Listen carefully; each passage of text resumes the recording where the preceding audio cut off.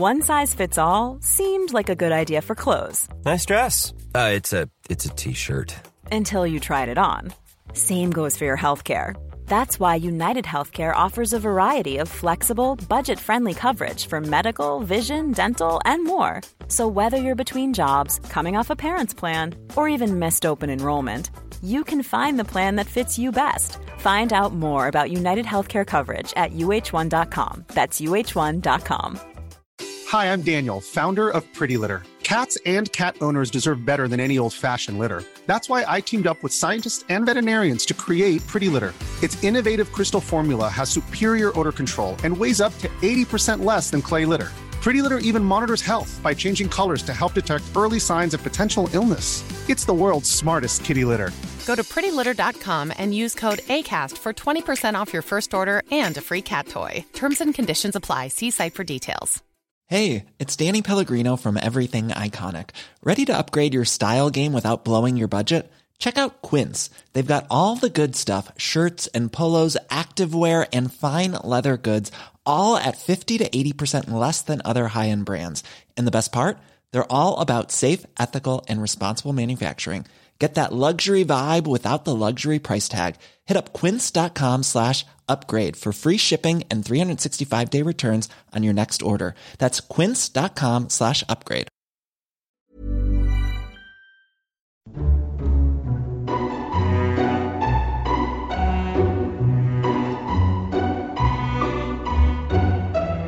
Hello and welcome to Lore Watch, a roundtable freeform discussion about lore in the games of Blizzard Entertainment. I'm Ann Stickney, one of two lore-focused writers on Blizzard Watch, and I've got both of my wonderful co-hosts with me today. First up, he's a shaman columnist, he's also a lore aficionado, and he would be Joe Perez. Hey Joe, how's it going? Well, it is going fantastic. I just have a delivery of a large amount of orc models today, so I'm very happy.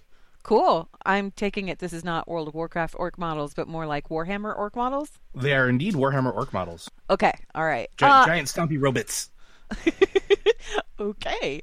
Also with us is our other lore aficionado over on Blizzard Watch, and that would be the one, the only, the Matt Rossi. Hey, Rossi, how's it going? Hey, everybody. How you doing? You can't tell me because we're doing a podcast.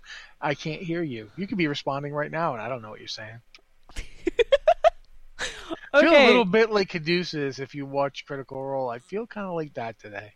You just like kind of laid back, chill, everything's good? I've been playing my baby Coltera, and I got her up to level 40 today. And I did Theramore. Like, I went to Theramore, and I did all the quests in Theramore. Oh, before it went... Okay. Ooh. Yeah. So... Weird. So it's strange. Yeah, it's bizarre. Like, when you go there and you're, like, talking to the deserters, and they're like, Admiral Proudmoore was a true hero, and I'm like, yeah, dude, I'm on the exact same page. Can we just move this to the end because I need my XP? Weird. Yeah, or go out to the boat to capture them, and they're like, Colt Terrace will rise again. We're fine, dude. We're fine. We rose. Everything is fine. Just surrender. I'll take you into town. None of this is going to matter in approximately 2 expansions. Just come on, let's go.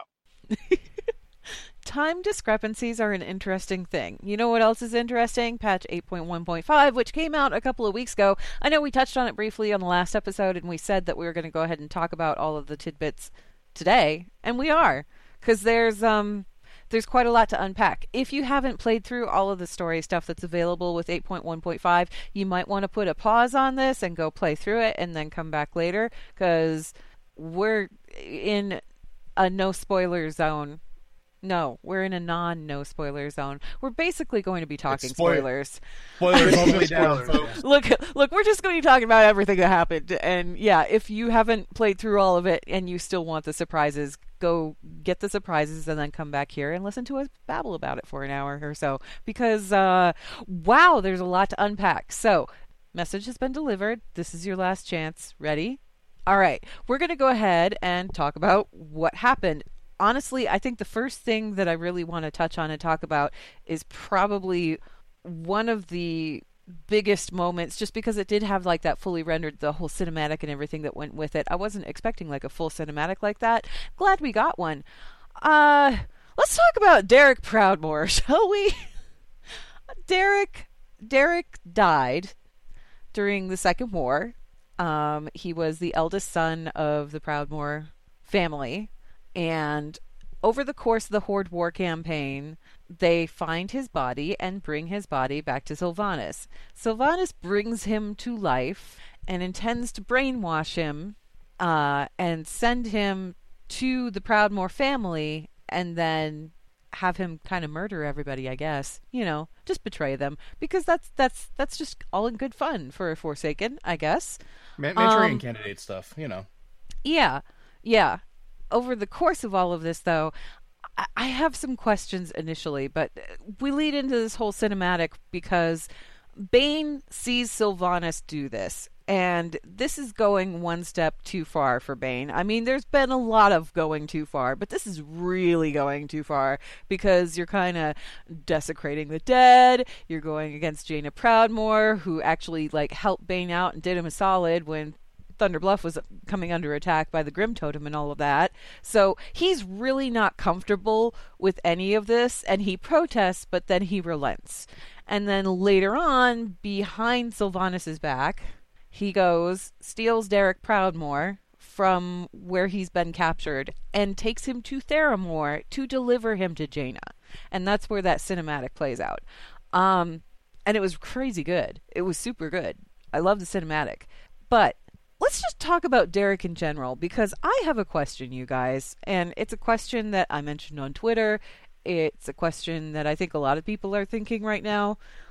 How exactly did a body that was lost at sea, died, everything else, during the Second War, before the Lich King even arrived on Azeroth? This was a long time ago. How exactly did it stay cohesive enough that Sylvanas could retrieve it, much less bring it back? You know what I mean? I mean, I have theories. Throw the theories out there. That's what we're here for. So there's a couple things that could happen here, right? So first is the more grounded in real world, we'll say. And it's you can actually find, and there have been instances of deep sea mummification. Basically, it's not the same as Egyptian mummification, but it can, if the water is cold enough and deep enough, it can preserve the body in a very weird and almost mummy-like way. That's entirely possible that that's what happened, because we don't know how cold the waters are there. The other thing that I thought was interesting, and this has been tweeted at me a couple times since the people have started playing through this, and I'm sure you guys as well, is that he didn't exactly die in a normal way. His fleet was destroyed by the fires of the Red Dragons under the Horde's control. Who else did we know was killed by Red Dragons, or not killed by Red Dragons? Okay, but rebuttal. Everybody else in that shipwreck was a skeleton, with the exception of him and the other guy that you were sent after. That's fair. But again, that could also they all died plot. The same way. That could also be plot. But I don't know. It's interesting. Marshall Valentine, by the way, is the guy. Yeah. That we were yes. sent behind. So I don't know. I don't know why else his body would be preserved aside from plot armor. But I mean, what do you guys got? What do you think, Rossi? I think he probably wasn't doing all that great before he got raised, but it doesn't really matter since we've seen them do some pretty terrifying things. I'm trying to think of his name. Alonsus Fowl. Alonsus Fowl died way before the Third War. Alonsus Fowl died sometime between the Second and Third War, so sometime within that 10-year period. He was long dead, and then he was raised from death. So I don't necessarily think it's, as long as there is enough of him left to be a body, I don't really think they have a problem. But I also think, to a certain degree, the fact that his model looks as good as it does is more along the lines of they had to make it look distinctively like Derek Proudmoore, otherwise it could be any faceless zombie dude. You know what I mean? Well, plus there's also something Mitch wrote this week. I've been thinking about it since I read it. I do not think for a second that Sylvanas had her plans upset here. No. Yeah, I agree. I think Mitch has a point that, if she wasn't done breaking his will, she wouldn't have had him out on a boat.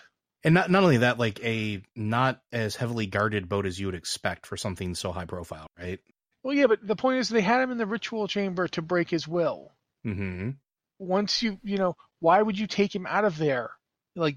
Why would you do anything with him unless you were taking him back to, the only reason to take him anywhere is if they couldn't break his will where they had him and they had to take him back to Undercity. If that were the case, they'd be working on him on the way. Not only Plus, that, when there's an you easier go- way to get. Sorry. There's an easier way to get back to the Undercity than boat. Well, and I mean, there isn't an Undercity. It's gone. Yeah, there's no place to take him. Sure. Orgrimmar, you take him to Orgrimmar to work on him, I guess, but the same deal. And it's not like I don't. Well, the Cleft of Shadow is empty right now. There's stuff going on with this that I'm not 100% sure of. When you go to break him out of the boat, the guards that come out to attack you, they give up. Like, you beat them up, and then they give up, and they say, it's not worth it, and they, like, run away. Except the Dark Rangers. Except for the Dark Rangers. The Dark Rangers are very much, they will stay there until the bitter end, but the other Forsaken, they're like, nope, I'm out. It just seems a little too easy. You're right. It does seem a little bit too easy. But I agree, and that also struck me when I was first doing that quest. I'm like, this is not as difficult as it should be. This is not like, for lack of a better term, it almost feels like it should have been like a scenario with multiple people working together to overcome some weird thing. Like, I hate to say it like this, but there wasn't even like, from a game mechanic standpoint, there wasn't even like a boss that you had to get through to get there, right? Not quite like you would see other important things that we've gone through. It was just, and it was way too barren. Like, I mean, there's also like interesting point that Marshall Valentine, when you find him, doesn't even look dead. mm-hmm. Like there is nothing wrong with him at all. Like he looks like he took a nap. Now I understand some of this might be the limitation of the game engine, but I don't know. We've made the point about them being, killed by dragons. Wasn't there a dragon guarding them? Yeah, I was going to bring There that up was. too. That was the other thing. The thing is that dragon, it was done dead dragon, and we know that the Death Knights were up to stuff in Legion. But again, you kind of have to go back to Derek's body has been there since before the Lich King, like the original Lich King, arrived on Azeroth. He's been dead that long. So yeah, but Thoris Trollbane has been dead that long too. Mm-hmm. Right. Yeah, he got They raised went and perfectly raised him. fine. But why the undead dragon now? What if, and this is something I was thinking about since seeing the dragon, what if the Lich King was trying to grab them first? What if the Lich King was trying to reknit them and make them Death Knights before Sylvanas got to them? That's an interesting proposition. I know that there's I don't know if you guys have played through the Vol'jin storyline. Mm-hmm, I have. Okay, the section that sends you to the Lich King. Yup. He's not happy with Sylvanas. No, he's not. Not in the least. And that struck me as a little bit odd too, and I've been waiting to talk about that because it's like, yes, she upsets the balance, but that doesn't seem like something he would be necessarily too concerned about because, well, he's the Lich King, he upsets the balance as a natural state of being, right? So what is she doing that's directly at odds with him and not just the Alliance side? I'm not talking about like the Bolvar portion of him. I'm talking about the Lich King. What is she doing that's at odds with the Lich King? Trespassing on his domain. Trespassing on his domain, interrupting his plans. And one of the things that always struck me as a little bit odd, and Rossi brought this up with like Trollbane, is there a reknitting process that also comes along with the process that raises somebody as a Death Knight? Guys, I just realized something, and I feel like a really dim bulb for just not realizing this. Oh no, go ahead. Let us know. Let's have it. There's something we only found out in this expansion that Bolvar is fully aware of, that he knows is the case. He has a daughter on Kul Tiras. Yep. Oh yeah. The Horde has directly attacked Kul Tiras 3 or 4 times. I mean, the entire battle to Dazar Lore is a retributive strike. The Horde attacked first several times. His daughter has been in the line of fire at least twice, and he knows who she is. You know, here's Do a we question. think he's still cognizant of the fact that she exists? Oh yeah, Having why been, wouldn't he? crispy crittered and put a hat on, He does. Well- He seems fully aware of like all of the stuff that's going on in the world. He doesn't. I'm not necessarily. Well, what saying I that have he to would, the An reason Alliance why Death I'm- Knight would probably report back. I the would assume, reason right? why I'm saying this is because obviously with Arthas ascended, became the Lich King, and there was no regard at all shown for Jaina, really. But I think it's different, right? So, like, Jaina is or was his love interest, and their relationship. They weren't blood related. They weren't blood related, but not only that, but if you read through their stories, they were at odds with each other at periodic points in time. And that's something that you can sort of, if you're trying to manipulate the emotions of a person and control their vessel, control them as a vessel, you can kind of like pry on that. You can use that against them. That's a weakness that you can use to drive between that relationship. There's not really that there with Bolvar and his daughter, right? Like he sent her away to protect her. Plus, there's the whole thing about like when you do finally, deal with Arthas and you bring the memento down, and she's like, he kept it. Mm-hmm. All this time he kept That it. is true. He did hang on to that. Yeah, and with Arthas and Jaina, you can imagine part of him thinking, well, if I kill her, I can just bring her back, and then she'll understand. She'll be, like me now, and then everything will be fine. Well, so I don't have to like try and convince her while she's alive. I can just do it when she's dead. But Bolvar doesn't feel the same way about his own daughter. Not only at the point Joe made about sending her away to save her, he doesn't necessarily, the way he acts towards Sylvanas, this isn't necessarily something he wants for the world. Mm-hmm. He doesn't, for all that he is way darker than people understand. You do get a sense that he doesn't think that undeath is the way to go for everybody. He doesn't necessarily want the scourge to run rampant and turn everyone into like the living dead. He doesn't believe that's necessary or desirable. He's got specific servants that he went and raised, but I don't know. I don't know if it might have been an act of respect. We don't know what his relationship was to Kultiris, that he sent his daughter there. We know that he supposedly met his wife somewhere up in Lordaeron, possibly when they, we know that Mara Fordragon led the alliance north. She was considered like the great mother of the refugees. She protected and guided them. Her statue's in the Paladin Order Hall. We don't know what Mara was to Bolvar. There's very little chance they weren't in some way related. It's not like Fordragon is not the smith of Azeroth. There are not a ton of Fordragons laying around. So more than likely, Bolvar spent some time in Lordaeron. The fact that he was such close friends with Varian implies that he spent at least some of his time as a child in the same situation. He might have known Arthas for that matter. But we don't know what his relationship was with Kultiris. Why was his daughter in Kultiris when the Third War started? Why did he turn to, because keep in mind, Admiral Progmore was still in charge when he made this deal. Why did he do it? He didn't do it knowing the Third War was happening. Like, at most, there would have been like some plague stuff going on that he didn't know much about. There's a reason he fostered his daughter in Kultiris that we don't know about. So it might have been an act of respect. He might have sent an undead dragon down there looking for, the son of the Proudmoore line out of an act of respect. They might have been friends. Well, they both fought in that war. Like, because the Second War, if Bolvar was old enough, he would have been fighting in it. There's no way he wouldn't have. He might have fought alongside him at some point. They might have, known each other. If they were both around the same age, Bolvar's an important Stormwind noble. There's only so many people you get to be friends with when you are like, we look at it with Jaina and Arthas all the time, that they're of the roughly the same age and they're roughly the same strata. Dalen and Bolvar must have known each other somehow, because when Talia was sent to Kultiris, it was Dalen who said, "Hey, Cyrus, Can you take care of her?" And mostly because Cyrus was like one of his most trusted knights. So and therefore there's at least some connection, and we don't know exactly what it was. We don't know, was Bolvar friends with Derek? Were they, were they similar to Jaina and Arthas in that they were around the same age and therefore, friends because they're of the same social standing? Bolvar wasn't going to be king of Stormwind, but, his family was important enough that, Mara Fordragon is considered the high clerist of the whole city. These are important people. So we don't know exactly what the connection is.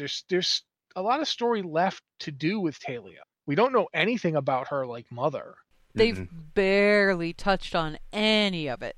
Yeah, so there could be way more going on here than we understand. In terms of who Talia Fordragon's mother is, what her connection is to Kultiris or any, how Bolvar knew the family, why he sent his daughter there. There's there's stuff yet to learn, and it might be connected to why there's an undead dragon off the coast of where the ship went down, guarding their bodies. That's because that's just odd.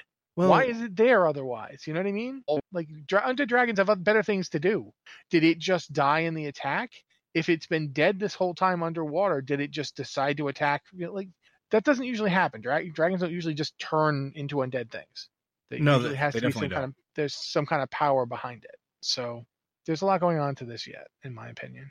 But I almost like going back to the idea that I'm curious if there was maybe a plan to raise him as a Death Knight. And the only reason I bring that up is because it would be a real easy way to have an agent that would be more easily accepted if it showed back up in Kul Tiras. Because the other thing that I haven't played through the Alliance side much, like his daughter, has she had much in the way of like the story since like you do your initial quest with her and the introduction to Kul Tiras? Like I haven't, me personally as a player, I don't remember like much with her so far. Has there been much with her so far?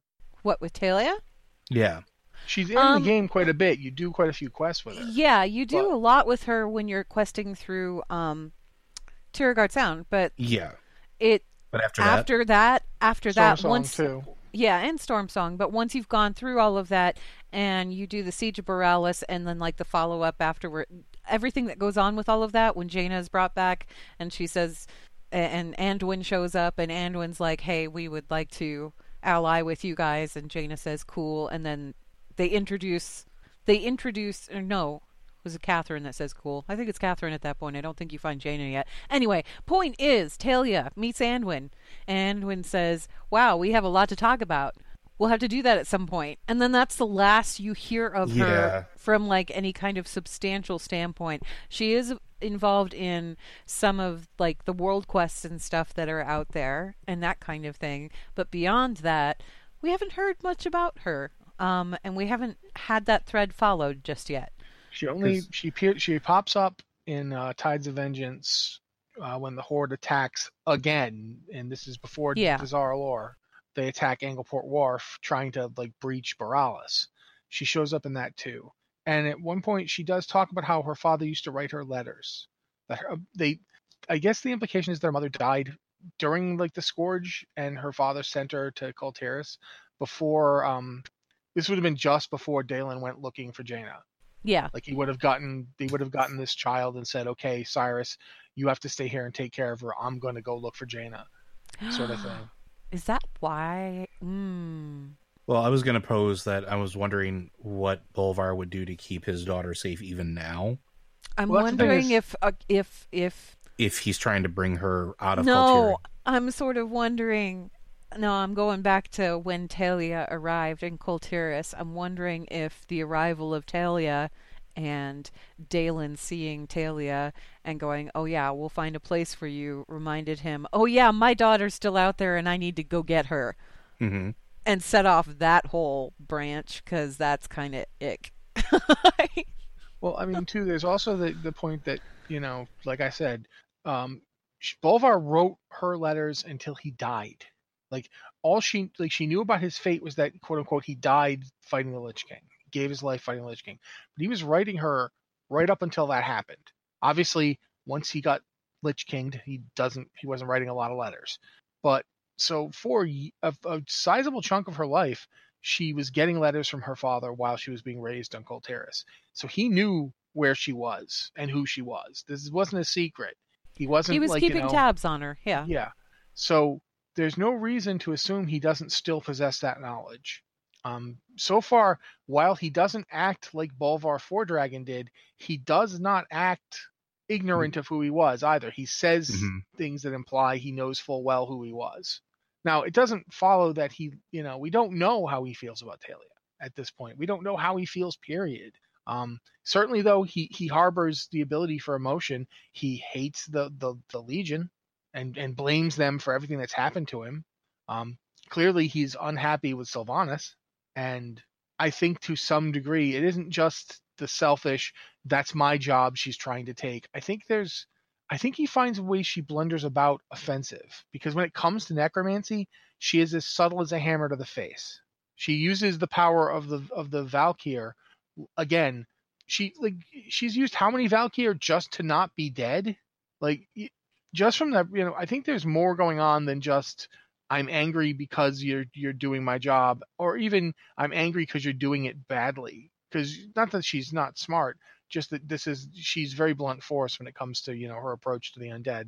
The raising of the horde wounded outside of during the battle for Undercity, that wasn't subtle. Yeah. Subtlety is not a thing she is doing. Her refinement of the blight, again, not subtle. And it's an anti-scourge weapon, so if he's in charge of the scourge, he has to pay attention to it. But I think there is more there. I think it's personal. It's more than just offense at her temerity. It's outright anger. He is angry, and that implies he can feel other things. So I don't know. I do think that Talia being involved is a wild card to this whole thing that we have to consider. And it's one that really hasn't been brought up much yet either. Derek, for his part, when he's reunited with Jaina, he seems to be normal. He brings up stuff, there's like a callback to the whole Daughter of the Sea thing. Because he says, as long as stars do shine, that was part of the song that she sang with her father.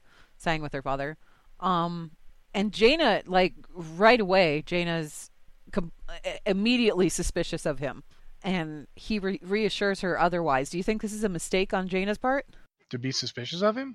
No, to brush away that suspicion so I don't quickly. think she has. I don't think she has completely either. She even says something like, I know people who can help you. I don't think she's just gonna bring him on home and let him hang out in the family, and everything's great. Derek's back. I definitely think she even says Derek cannot return home to Kultiris. Fun story. Just before all of this went down, Jaina was talking, and the name Kalia Menethil was brought up. Mm-hmm. So we might actually see her come into play finally. Yeah, Jaina's not taking him home. No. So I don't think she. I don't. Here's the thing. I don't think she mistrusts him. She mistrusts all of this. Yeah, with good reason. This whole thing. It's not. He might be telling the truth, and I think at this point Jaina's been through enough that we're looking at a former Archmage of the Kirin Tor here. We're looking at somebody who understands that there are people out there who will do anything, and she has no illusions about Sylvanas.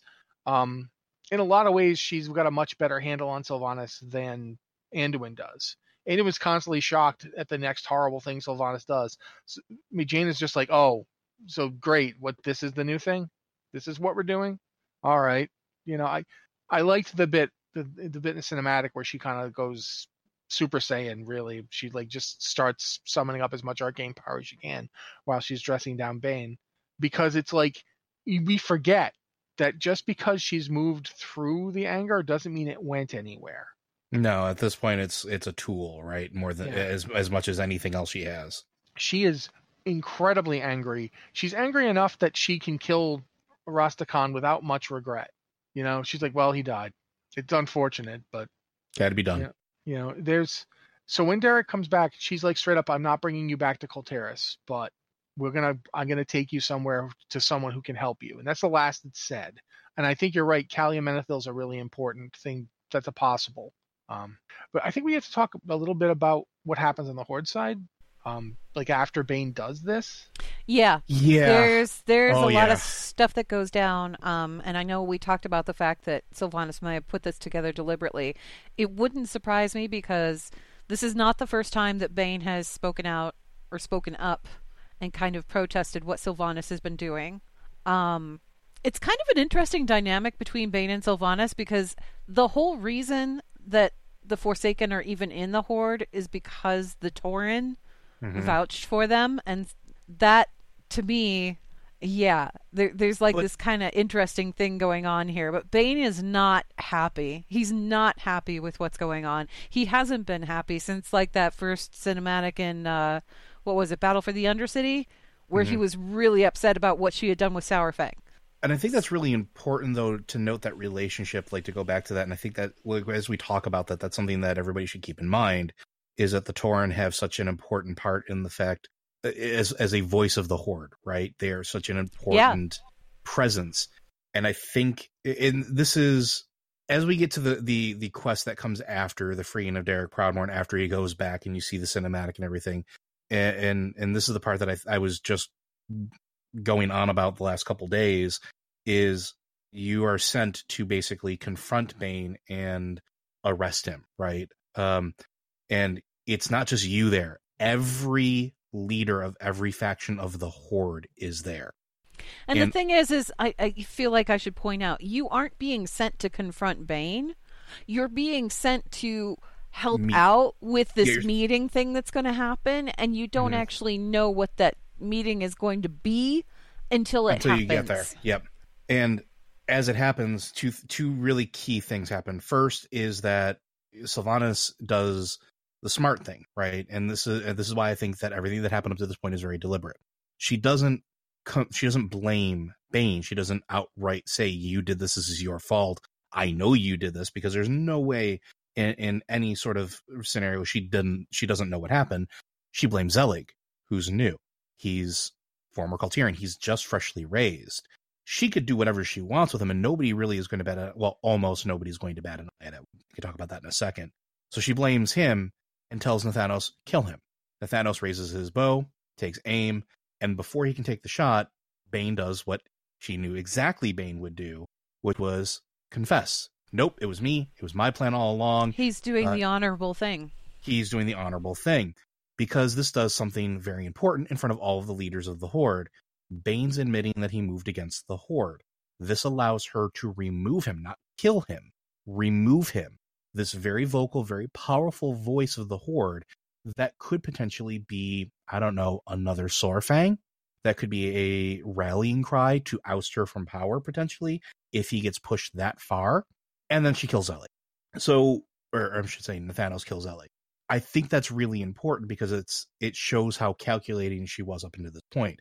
And for me, the most important thing is, or the most interesting, is if you talk to the NPCs, you talk to the leaders after you're done, and what they each individually say. The only one that's cool about it is the Magar Orcs. Everybody else is like, I don't know about this, man. Like, this is weird. This is getting a little far. Like, Baine was honorable. Baine was cool.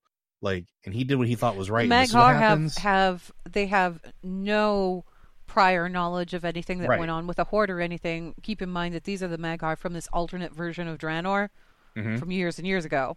So, like, they don't know anything really about Azeroth's history or anything like that. All they see is a strong leader doing what a strong leader should be doing, and that's A-okay with them.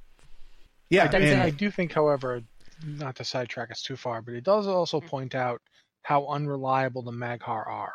Oh yeah, agreed. Their idea of honor is very alien, and it's somewhat something we've seen now both in Warlords and going back to Rise of the Horde.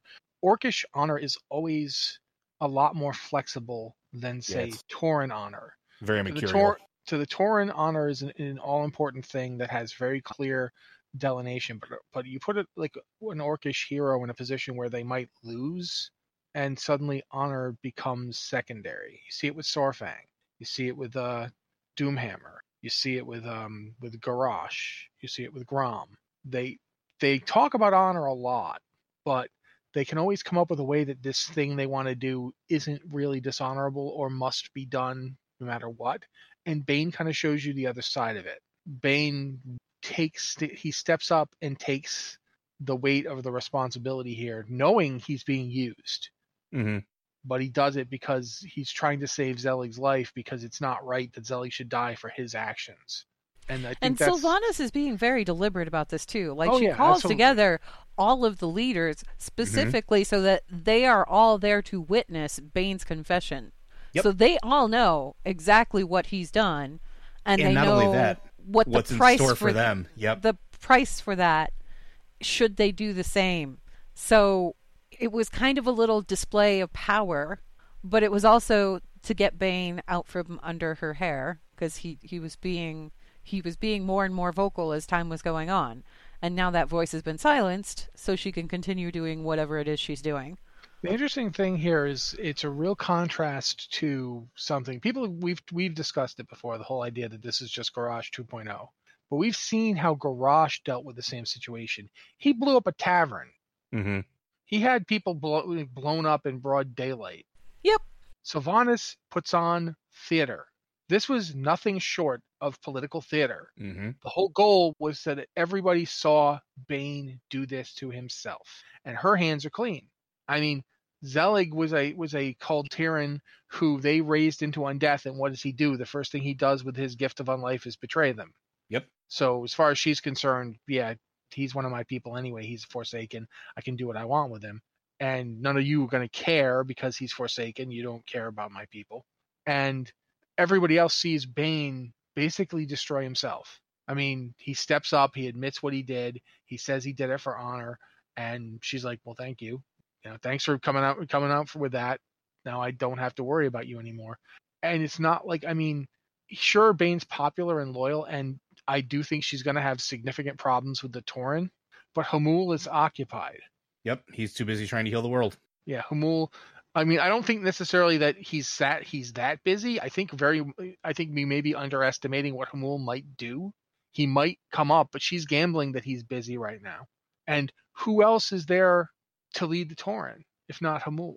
Mela High Mountain is probably the next closest. She leads the High Mountain specifically. Are the rest of the Tauren going to listen to her?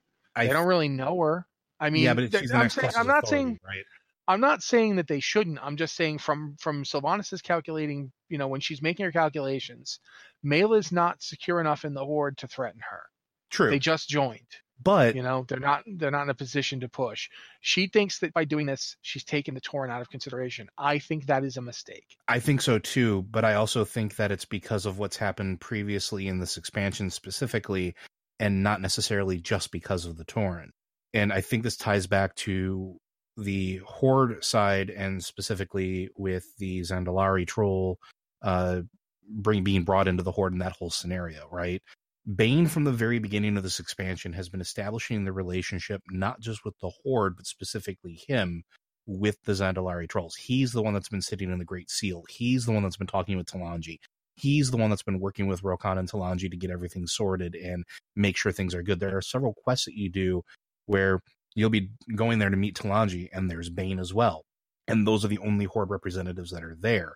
I think Talanji's the wild card there, because if the Tauren see how close Baine was with her, and that she's honorable, she's doing this, she's doing that, they might listen to her, not necessarily as like the great leader, but if she says at one point in time, look, this has got to stop, they could easily rally behind her because, well, Baine trusted her. Why shouldn't we? And I don't know, we can probably talk more about that. Talanji's also an interesting figure, and I think we have to kind of talk a little bit about some of the other lore that was introduced. If you recruit the Zandalari as an allied race, you get to play through a scenario, and the one on the Zandalar side it involves Talanji. It is the coronation of Talanji as the true queen of the Zandalari. And she has a series of trials that she has to go through to make all of this happen, and you, as the champion of the Horde that has been helping so much, get to be at her side while she goes through all of this. So you get to see what it takes for a Zandalar to ascend and become a new ruler, which is a really rare thing. Rastakhan has been at the helm of the Zandalar for a very long time. So this is all kind of new and interesting. As you play through the experience, one of the things that Talanji does is she gets to speak to the Loa, and each of them has like a trial task or something for her to think about. The final Loa that she speaks to is Bwonsamdi, because, of course, Bwonsamdi is the one that her father made a deal with. Well, he's taken Razan's place. Normally it would have been Razan. Yeah, he's taken Razan's place because Rastakhan went to Bwonsamdi and said, I need to win. You need to help me. My family will be bound to you. Well, also Razan was dead. Made a pact with Bwonsamdi of all of the Loa. He went to the Loa of death. So Talanji has never been really gung-ho about Bwonsamdi. She didn't know what her father had done until her father died. She didn't find out about the extent of his deal until her father died. and Bwonsamdi filled her in. So, needless to say, she's not really happy to see him up at the top of that pyramid, but she's got to talk to him anyway. And he proposes a really interesting deal. He says that he will forget and dismiss the pact that her father made with him if Talanji brings him the head of Sylvanas Windrunner. To which I went, what? It makes sense if because it ties in with the Vol'jin stuff. It does tie in with the Vol'jin stuff, because Bwonsamdi's he's not on board with Sylvanas either. And he's not the one that told Vol'jin to name Sylvanas. Like, that's the other thing that we spend time as we do, when we could talk about that in a little bit, but like, he's not happy. He's not. And his boss ain't happy. Talanji, to her credit, says, no, I'm not going to do this. We just allied with these people. We are working on an alliance with these people. They have helped us out considerably, and I am not going to do that. And he says, well, that's a pity. And then he gives her his blessing anyway, and she becomes queen. And as queen, she asks you to go get Sylvanas and bring Sylvan. Sorry. I was going to say, before we talk about that part, there's something else that up until this point that I think is really important and we shouldn't dismiss, and I think it was a very deliberate choice by the story crafting, is that before you even begin the trial, the first thing you do for her is go talk to the people voicing dissent at her becoming queen. Oh yeah, there are people that are really upset about this whole Bwonsamdi thing. But not only that, like, I think it's a deliberate line in the sand to show the difference between her and Sylvanas.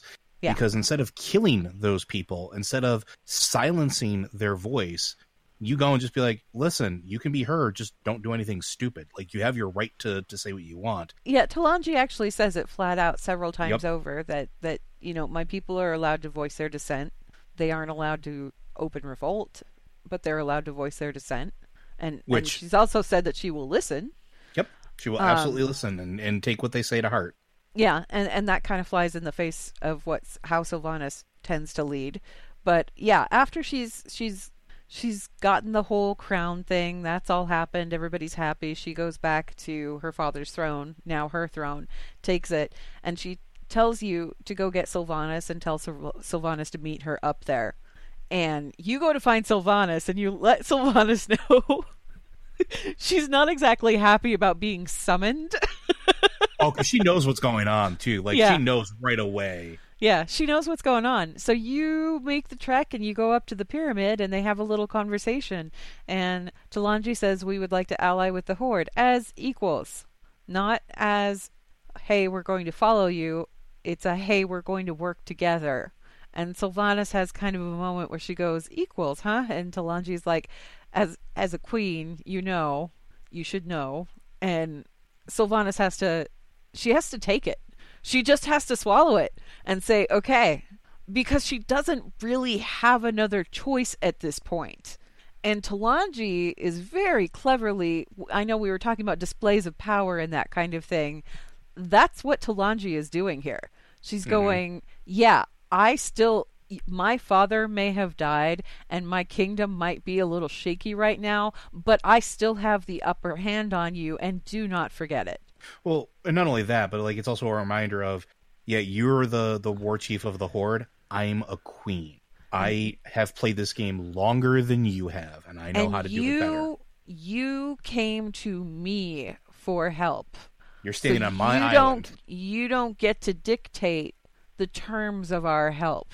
You came to me and asked, and I'm giving you an answer, and you can accept that answer or you can leave. And Sylvanas doesn't have any other choice.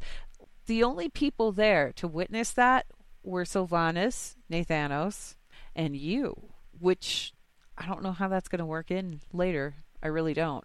But I feel like... Oh, no, that's right. The News Anjuli Council was not there. No, they were not there. It was a very private conversation. Yep. And that may be why Sylvanas was okay with it, like, so quick to basically swallow her pride and say, okay. Because I guarantee you if there had been any members of the Horde there, she probably would have made more of a show of it. But, yeah, Talanji is not looking at Sylvanas like some kind of awe-inspiring leader. To her, Sylvanas is an equal. She is somebody who is trying to lead her people. But she does also understand Baine, and she likes Baine. She likes Baine a lot. She worked with Baine a lot. She didn't really work with Sylvanas at all. Sylvanas wasn't present when we were sitting there leveling through all of the Zandalar experience and stuff. Baine was there. Yep. So when you talk to Talanji, after everything that's gone down, she still, it's like she doesn't want to sit there and talk badly about somebody that she just allied with. At the same time, she has her misgivings. And I don't think that the Zandalar, I think the Zandalar allied with the Horde. They didn't ally with Sylvanas. And that's going to be a distinction that may be brought up at some point in the future here. I don't know. What do you guys think? Rossi, we haven't heard you say anything in a while. I'm thinking about the fact that I don't believe for a second Bwonsamdi expected her to kill Sylvanas. No. He's not an idiot. He knows who he's dealing with. In fact, Talanji's been... I've actually said this before. One of the things that keeps coming to mind, I just wrote a piece. I don't know when it'll go live or if it'll go live anytime soon. But one of the things I've been thinking about is Talanji as Queen of the Zandalar is taking the fact that Talanji was a thorn in her father's side. He loved her. He absolutely loved her. She was his daughter, but she was a giant pain in his ass. Oh, yeah.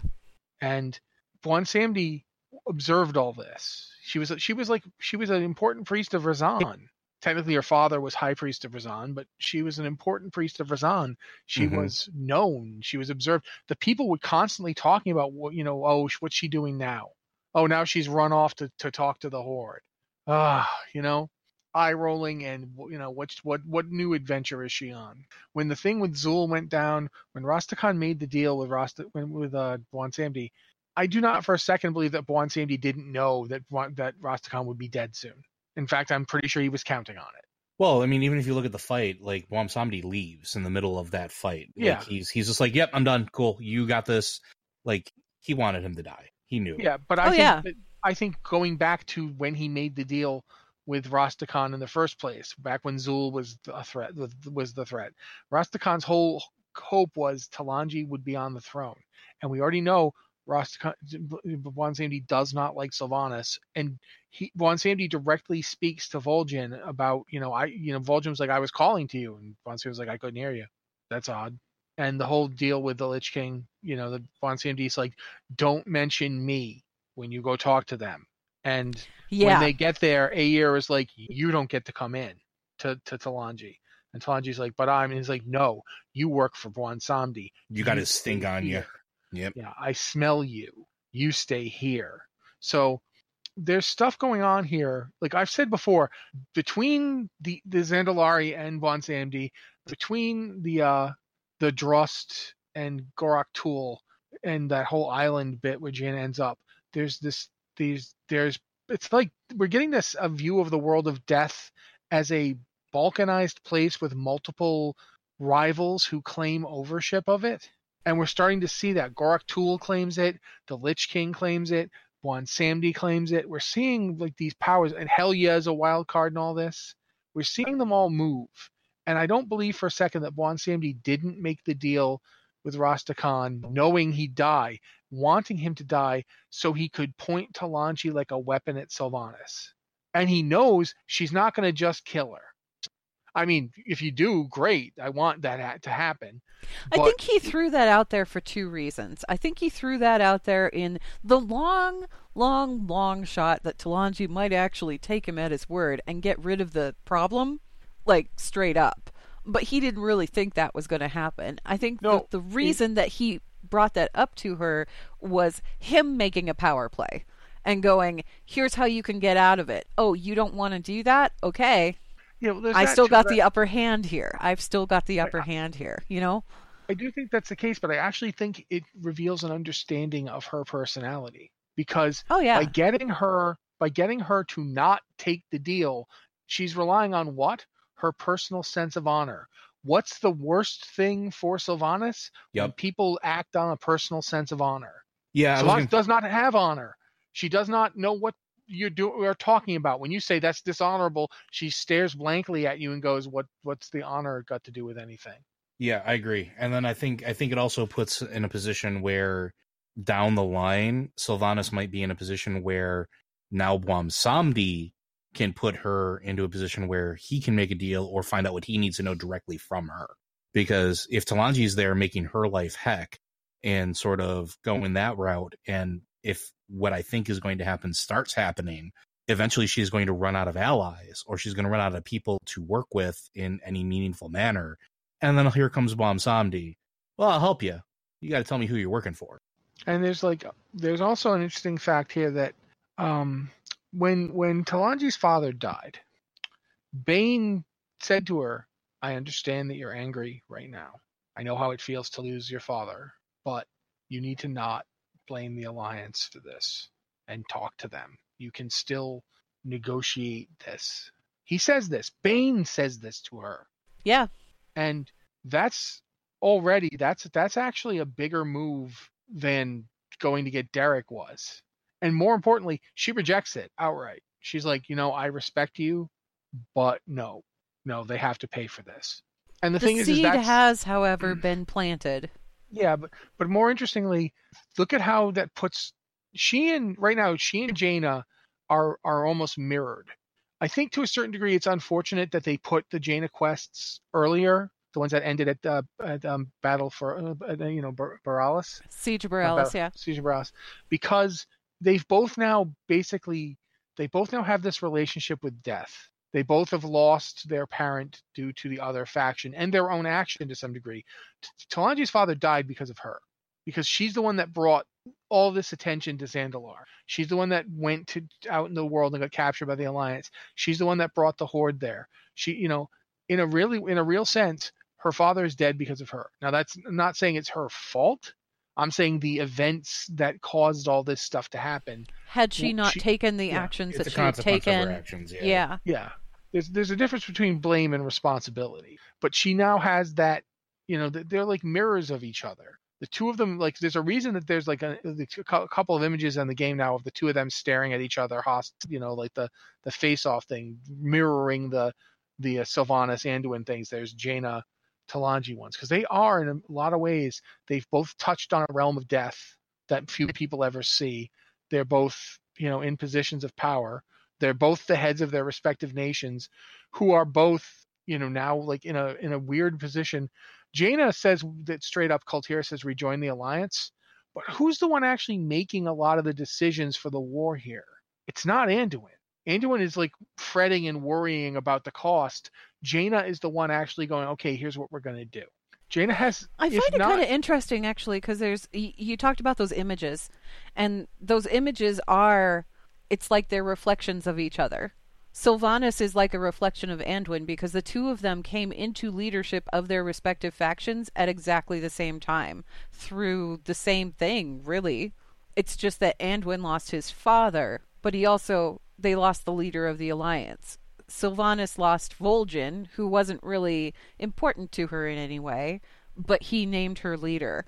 Both of them came into leadership of their respective factions very suddenly, and I feel like they're both still trying to figure out how to lead. Sylvanas seems to have a very clear picture of what she's doing in terms of what she's still trying to do for the Forsaken, but as far as what she's going to do for the Horde and where she's going to take the Horde, that still seems to be kind of cloudy. Anduin is looking at the cost of everything, and he's also letting the people who know what's up kind of take charge a little bit. So in some areas we have Gen leading the charge, and in some areas we have Jaina leading the way. On the Horde side, we have Baine taking charge of things, but we also have Nathanos doing the same thing, and Sylvanas is kind of taking a backseat. So they are kind of like a mirror image of each other in the same way that Talanji and Jaina are. It's not so much the factions are pitted against each other as they are mirror images of each other and kind of butting up against each other. Words are hard. Yeah, there's every place where there's a peak in one, there's a valley in the other. There's like this dichotomy between the two that's really interesting right now. And they don't have to be identical. They're just opposed, is another way to put it. Like Talanji and Jaina aren't mirrors of each other, but they're opposed to each other. And we there are similarities in both situations, where they line up, and it's like, oh, okay. And we know that they're both personally powerful, not just powerful as leaders. Talanji showed how powerful she was when the Alliance military was chasing her ship. I mean, she won't be any weaker as a priest of Bwonsamdi as she was as a priest of Razan. And Jaina was bad enough that Zul had to set the city on fire so that they could escape. And that's with, every time I think about that, that was Nathanos. I'm trying to remember the name of the woman who's head of the Nightborn, and I can't for the moment for some reason. Arcanist. Yeah, not Thalysra. I want to say Thalysra, but it wasn't Thalysra. I can't remember her name, but she was there. And Talanji and Zul, and all four of them were like, oh, okay, this is bad. So these two people... as soon as Jaina rounded that corner, everybody was like, this is bad. Yeah. So we're in a position where Kultiris and Zandalar are going to come to a clash, and the Zandalar thought when they first heard about the Kultiris situation, they were like, yeah, we'll destroy them. They'll be easy. Our fleet's much better than theirs. It won't even be a problem. And now they've been humiliated. So there's a lot going on back and forth between these two countries.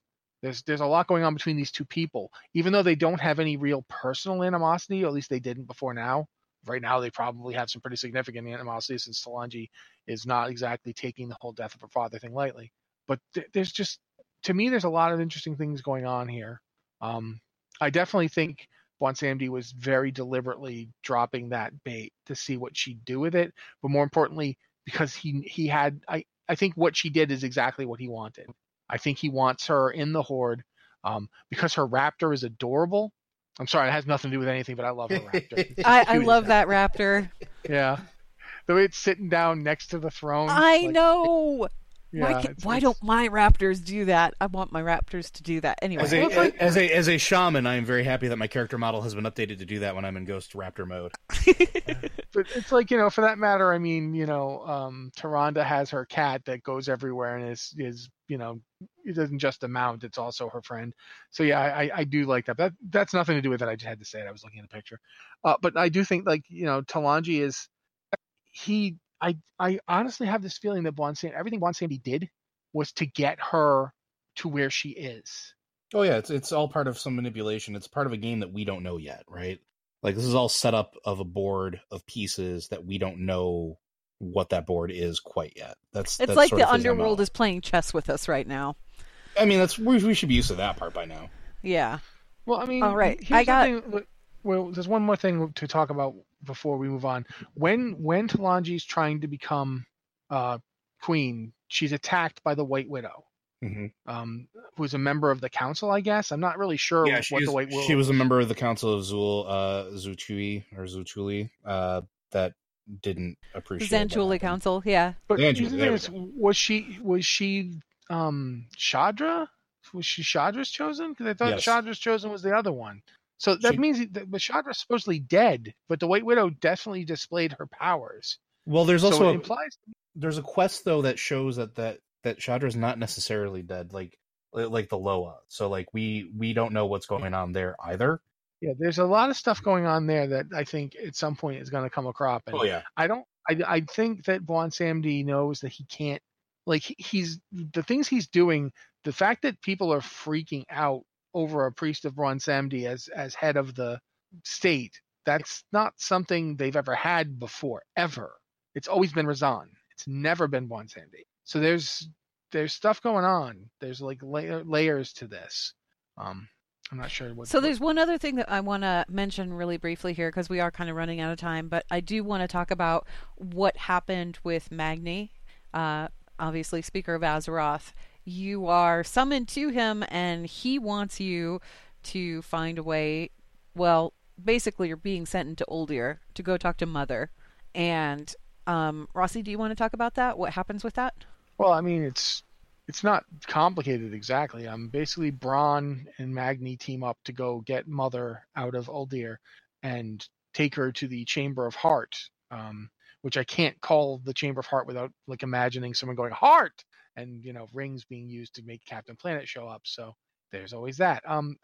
Basically, they want to save the planet, which is not doing well, and it isn't doing any better now than it was before. If anything, it's gotten worse. Despite all of our efforts, the planet is still dying.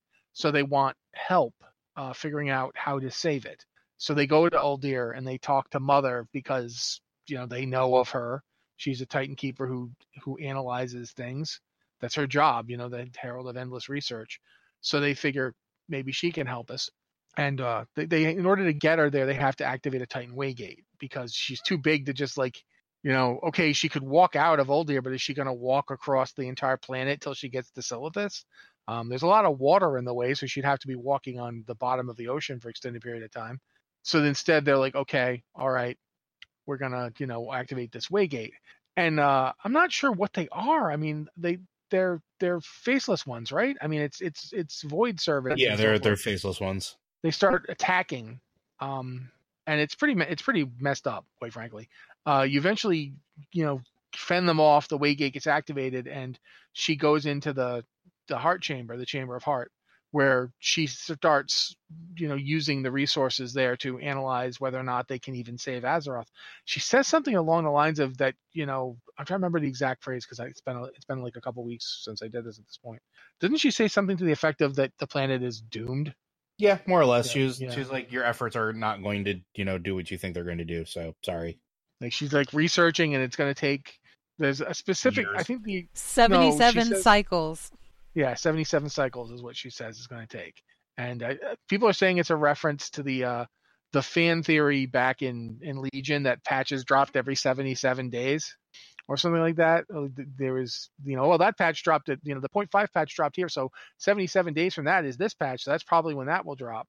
Some people think that's a reference to that, but I don't know if it is or not, if it's just a coincidence. But yeah, it's kind of left up in the air as to whether or not anything good is going to come of this. But this is, however, the first progression we've seen with that particular plot thread pretty much since the expansion started. And this is kind of the important thing that we actually are supposed to be working towards, and we have the crazy necklace floor and everything else. We hadn't actually seen that storyline move forward at all. So it's like a little baby step, but it appears to be moving forward. I don't know. Joe, you got any thoughts on all this? Yeah, I'm a little... I mean, I'm happy it was there as in so much as, we haven't had much with it since the beginning.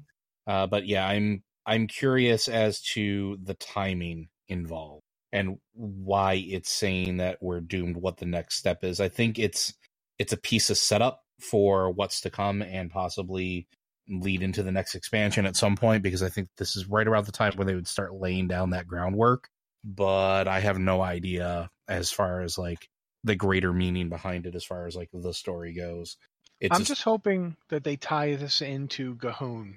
It has to at some point, right? Like the whole existence of G'huun helps provide a clue to how to stop this from all happening.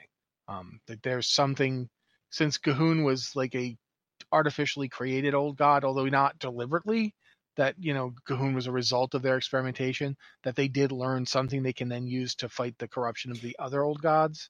There are a couple comments in Uldir that might lead to that too, that I know now that you're saying that I'm thinking about it, because they talk about in particular like the Fetid Devourer and how it was dead Loa. Like it was not alive and corrupted, it was dead and brought back. Like the blood of G'huun, they did a lot of research, the viralcy of it, like they could probably do something with like, I don't know, healing or resurrecting Azeroth if they needed to. I could see it leading to something like that. I don't know, but I do hope that they... Right now, the whole existence of G'huun was just a great big... So I'm hoping there will be like some connection further in the expansion that makes it... I mean, there's still some cool lore to Uldir in the first place. The whole idea that Nazwatha was part of that, Titan complex and so forth. There is a lot of cool stuff there. I do feel like Uldir sort of came out of nowhere in terms of the story we were progressing through. So it would be nice if it all does tie together. Okay, well, we are running out of time, so we're going to kind of wrap it up here. We didn't get a chance to address any emails this week. Obviously, there was a lot going on in 8.1.5, and we didn't cover everything. But if you have any questions regarding 8.1.5 or lore from any of Blizzard's games, doesn't have to be World of Warcraft, you can send those to podcast@blizzardwatch.com. Just be sure that you put Lore Watch in the subject line so that we know that it's intended for this show. Blizzard Watch is made possible due to the generous contributions at patreon.com/blizzardwatch, and your continued support means that this podcast site and community is able to thrive and grow. Blizzard Watch supporters enjoy exclusive benefits like early access to the podcast, a better chance at having your question answered on our podcast or the queue, and an ads-free site experience. And for you guys, listeners, Lore Watch, Audible's offering a free audiobook download with a free 30-day trial to give you the opportunity to check out their service. This just in, Arthas is now available as an audiobook on Audible. Yes. And read by Christy Golden, if I remember correctly. It absolutely is. Which is just fantastic. If you haven't checked out that book, I suggest that's a really good book to check out, particularly if you want to know more about the history of Arthas and the Lich King. And also, there's some Jaina stuff in there as well, so you can kind of learn a little bit more about her. Anyway, so you could download that as your free audiobook. You could download any of Blizzard's other titles that are available on the service, or they have thousands of other ones that you could choose from. You can download those by sign up for the 30-day trial, by going to blizzardwatch.com/audible, and every sign up helps support the show and everything that we do. Okay, final thoughts, you guys. Do you think that Jaina is going to tell Catherine about Derek, Joe? Not unless it serves a greater purpose, or until she fully believes that he is 100% himself. I don't think it's going to be anything that, if it does happen, is going to be anytime soon.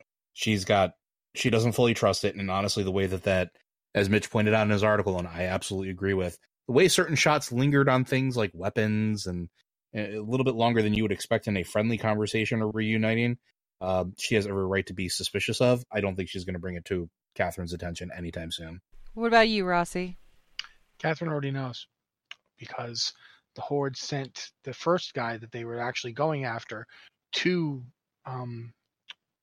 Boralis and flat out told the Kultarians where the body was.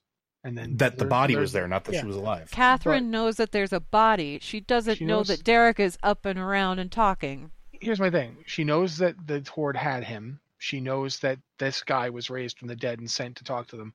I think Catherine already knows. I don't think she knows in a sense of anyone's told her.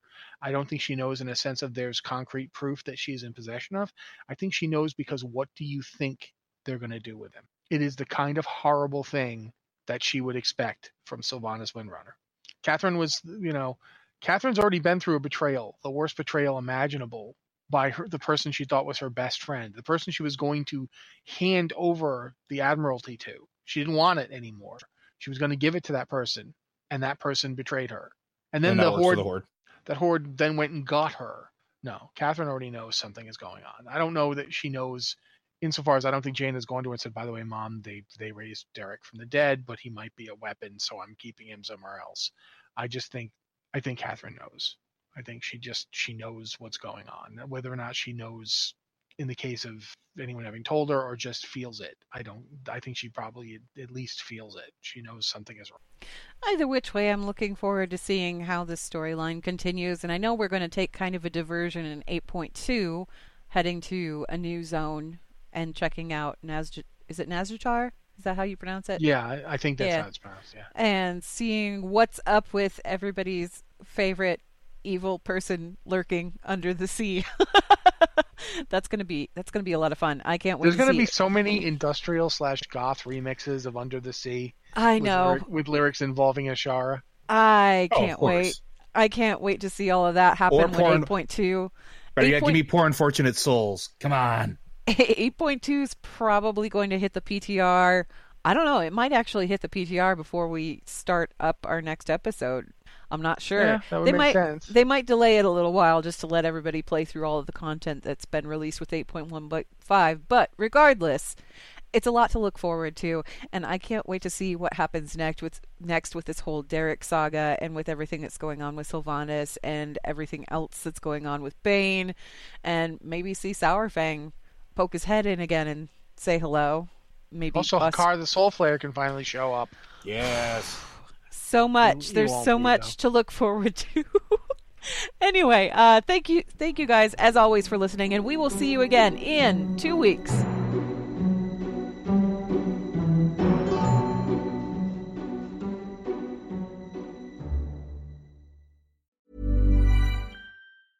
Hi, I'm Daniel, founder of Pretty Litter. Did you know cats tend to hide symptoms of sickness and pain? I learned this the hard way after losing my cat, Gingy. So I created Pretty Litter, a health monitoring litter that helps detect early signs of illness by changing colors, saving you money and potentially your cat's life. Pretty Litter is veterinarian developed, and it's the easiest way to keep tabs on your fur baby's health right at home. Go to prettylitter.com and use code ACAST for 20% off your first order and a free cat toy. Terms and conditions apply. See site for details.